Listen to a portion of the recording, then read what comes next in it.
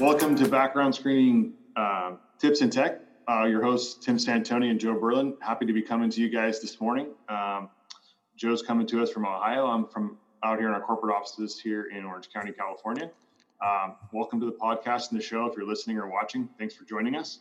And today I think we're going to tackle an issue that's near and dear to a lot of people in the HR community, hiring community, when that is, the impact that COVID-19 is having on the hiring process. When it comes to background screening and the whole kind of experience in terms of timing. And I think that this is something that the employers need to be aware of because I'm not sure that it's changing anytime soon. Joe, what's your kind of perspective on what we're looking at in terms of timing as we kind of return to a new normal or we move back into, a more traditional turnaround situation? Well, I mean, I think everybody's hoping that it's sooner rather than later. But what I think that companies need to prepare themselves for is a backlog, right? And so, there's been a lot of people out of work now, and we know a lot of companies want to get back into bringing people back on or bringing back those furloughed employees. But I think that it's going to take some time, right? And I think that you're going to have a lot of new applicants, not a lot of new applications, resumes, and those types of things. So time frame, I think if everything cleared up now, we're still looking at, more than a year for things to kind of get back to quote unquote normal. Yeah, that's a good point. So one thing that's impacting this, just so it's super clear, is that the reason the turnaround times are lagging when it comes to background screening has to do with the court closures and the county criminal level searches that are required in certain jurisdictions where court-assisted search, or there's actually terminals that need to be accessed because of limited access hours, limited operating hours, and some closures, like in the state of New Jersey, that just moved back into operation. That's really slowing things down. And again, when we say the new normal, we don't know when that will be because the access to these facilities and the staffing has not necessarily gone back to new normal, and we don't know when that will be. So from a communications perspective, I'd like Joe to talk a little bit about, how to, talk to your screening partner and how to deal with your team and how to communicate effectively to kind of deal with the situation as we work through. And there's multiple factors and multiple people that need to be involved. So maybe Joe, talk a little bit about how to effectively communicate and some strategies that should be in place and how to communicate effectively about these delays and the different, processes that we're going through in these times. Yeah, absolutely. I think the most important thing for any HR department, talent acquisition department, is to have a partner that is going to be proactive in their outreach to you. There's a lot going on in the world of HR. Background screening is not predominantly the top priority. We understand that. So I think that's of the utmost importance. Ensure that your screening partner is being proactive. There's a lot of ways they can do that. I've known of companies who send out proactive emails. I know others that have, chat and IM features that can allow you to kind of plug in and get the answers that you need right away. But set those expectations with the hiring manager, set those expectations with the recruiting team, but specifically set them with your employees or your applicant. It's important for that individual to understand what's going on and what the expectations as far as turnaround time and things of that nature are going. So I think those are important, but it's a matter of, regardless of who you're using for background screening, to really look at them as a partner and less as a vendor, but somebody who's there to help you. And I think I can speak for most background screening companies that they do want to do that. They want to be your partner. They want to help you through these tough times, and they're not looking to just sell you a product. So I think it's important to keep those lines of communication open. And that's a good point. I think that the better information that goes from your screening partner to the recruiting, to the managers, to the teams, the better they can communicate with the applicants and the less frustration the applicants have with the process, and the more streamlined it is in terms of expectations. And it creates a better process, especially in these stressful times where people are looking to get back to work, or hiring manager needs to get 10 people deployed on a project, right? It's stressful for everyone involved, and that communication and the feedback and just the constant updates, I think, is crucial to move forward and kind of get businesses going back to normal, and applicants getting back to work. There's nothing more frustrating, I'm sure, for HR than when you have an applicant that's calling you saying, hey, what's going on? And your hiring manager or your talent acquisition lead has no clue what's going on. And, that just goes up chain and then ultimately to your screening provider. And I really think that channel should work the opposite direction. I think that the applicant should be getting more information than what they need on the front end. Yeah, and Joe, so there's obviously a few different options that people have when it comes to modifying their screening practices in these times. And one of those things that we've seen, unfortunately, that may be adopted, again, the data may not be reflective. I don't think HR people are coming out and saying it, but whether there's furloughed employees that don't need to necessarily be screened or rechecks or rescreens or audits or just background screening in general could be something that they push to the side and say, you know what, because of the delays and the issues and the complications, we're going to forego doing background screening. So maybe just talk to that point and knowing that it is a reality for some companies and kind of the impact of that, both pros and cons, and maybe some strategies to navigate around that, as we move through this. Yeah, absolutely. I think that background screening and dependent on industry, dependent on company and company culture has become a necessary evil, so to speak. And I think that when you even give yourself the option to maybe not do a background check, you're forgetting the necessary part of it, right? So the necessity of a background screen is to keep your brand, your employees, and potentially your customers or patients safe. And so I don't think there's really ever a good time to forego any kind of background screening. However, understanding that there's ways you can modify it, right? So New Jersey, for instance, their courts just reopened. And so there was a time in there where those courts weren't open, and we understand you couldn't do a background screening there. But you can do a national criminal database. Is it the best product to run as a standalone? No, we understand that. But maybe you run the applicant's current county. The current county is not available. Maybe other jurisdictions within their social security number trace are. Ensure you're running what you can. You can always provide a contingent offer and come back to those counties. Again, going back to those lines of communication with your partner, you can have these discussions, these policy discussions with your background screening provider so that they understand, hey, when these courts become open, that they go back, they reopen that search and rerun those courts at that time. Again, that's why I think those lines of communication are so important. Yeah, that's a good point too. And also too, the 30-day window, the FCRA 30-day window, there's no point to do a background check that's inclusive of a county that's closed and then find 30 days that you've got to close it without the results. So you have a delay, you have a compliance issue, and then you still don't have information to make a good hiring decision. So that's where kind of implementing a policy, check with your HR director, consultant, and employment lawyer on this kind of stuff. But it's important to know that you should implement a rescreen or recheck in those situations so you can go back and recheck.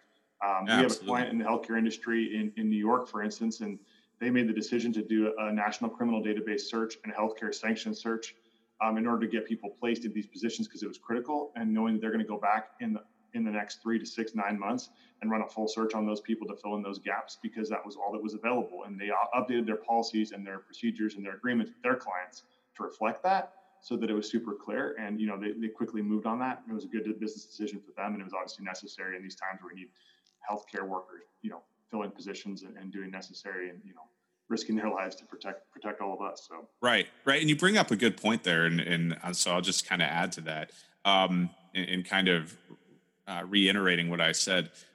Talk with your background screening provider when you're rewriting some of these policies, because they're going to know these things inside and out, right? The 30-day window, when these courts open, they're going to know right away. They can help you with it. Of course, you're always going to want to, touch base with in-house counsel and so on and so forth when it comes to policy, but bring your provider in and your partner and sit with them and have these discussions so that it's out there, it's on the table, and you have a better understanding when you're working with your in-house counsel to write these policies. Yeah, and so Joe, we talk about criminal records as kind of a foundational element of a background screening program, but the statistics show that, 52% of information on resumes as it relates to employment-related information is often misleading or false. So maybe talk to the point of that, you may forego criminal research and may do different things in terms of that respect, but what's the importance of doing an employment verification as part of a background screening profile, especially in these times? In these times, especially. So, I remember when I started in the industry, the stat that I was taught at the time was it was something like 52% of applicants had an inaccuracy, right, on their resume. That's a pretty big number. Were those, outright lies? Were they purposely doing those things? No, they were just inaccuracies. And we can all understand that, there's small inaccuracies that happen. But I think, understanding that an employment verification, yeah, it's going to add a little bit of turnaround time, but there's a couple things that kind of give you the need to do it. You're going to have an influx of employees. We've talked about that. When this whole thing starts lightening up, you're going to have that influx of employees. You want to make sure you're getting the best applicants. And what better way to know when you're getting a really good applicant than talking with their former employer? And it's also going to clear up some of those inaccuracies. And as you're getting an influx of them, that's a lot of inaccuracies, because I'm pretty confident that number probably hasn't changed that much. Yeah, and that's a good point. I think that as there's a need to fill roles in organizations, that the background check is important from a compliance and regulatory and risk perspective. But if the person gets in there and needs to hit the ground running, but they don't have the experience that they claim they have, it's going to cause more turnaround, more cost, more time, and more issues than anything else. And so verifying that at a basic level is kind of the most crucial step, even at basic warehouse delivery, other administrative jobs, because there's going to be a lot more people out there fighting for jobs. And my guess is that, not to say that people are bad, just there's going to be some exaggerations in terms of roles and titles and duties, because they're trying to get back into that workforce, gain employment, and Well, yeah, and you also don't want to lose an applicant, right? And so if you're not verifying previous salary, maybe you're undercutting what the guy's value is, and you're going to lose out on that applicant to another company who did their due diligence and was able to make an acceptable offer to that individual. Sure. So moving on, obviously workforces the way we're recruiting and the way that the workforces are interacting with their teams and their divisions and their coworkers has changed drastically. And specifically, we're talking about remote workforce. So, Joe, maybe talk about the importance of having the ability to do remote screening and utilizing technology and electronic apps to actually implement screening when you can't physically touch paper or physically meet someone in person, in a traditional, recruiting and onboarding protocol. Yeah. No, absolutely. I've always said in background screening, the importance of your partner comes down to two things, right? It's the technology in which they're delivering the background screen results to you and the customer service that they're providing it. And that's through, proactive updates and those things that we've already talked about. But when you start getting to technology, I think it's important to remember, with everybody being remote, right? You've got a ton of remote employees now. I myself, Tim, you brought me on remotely. And so it has its own hurdles that everybody's kind of learning. But one of the things that we got to take into consideration is, how is your applicants or furloughed employees coming back to the workforce? How are they completing this documentation?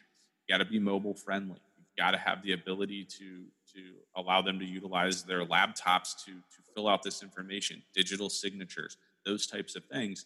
I also think it's important to keep the other options, right? The paper options. Not all workforces are technologically forward, and so you got to have options. So I think it's important to be flexible, depending on who the end user is and what their applicant pool is.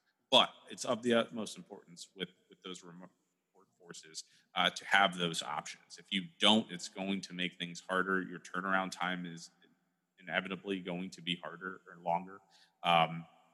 So I just think that's important.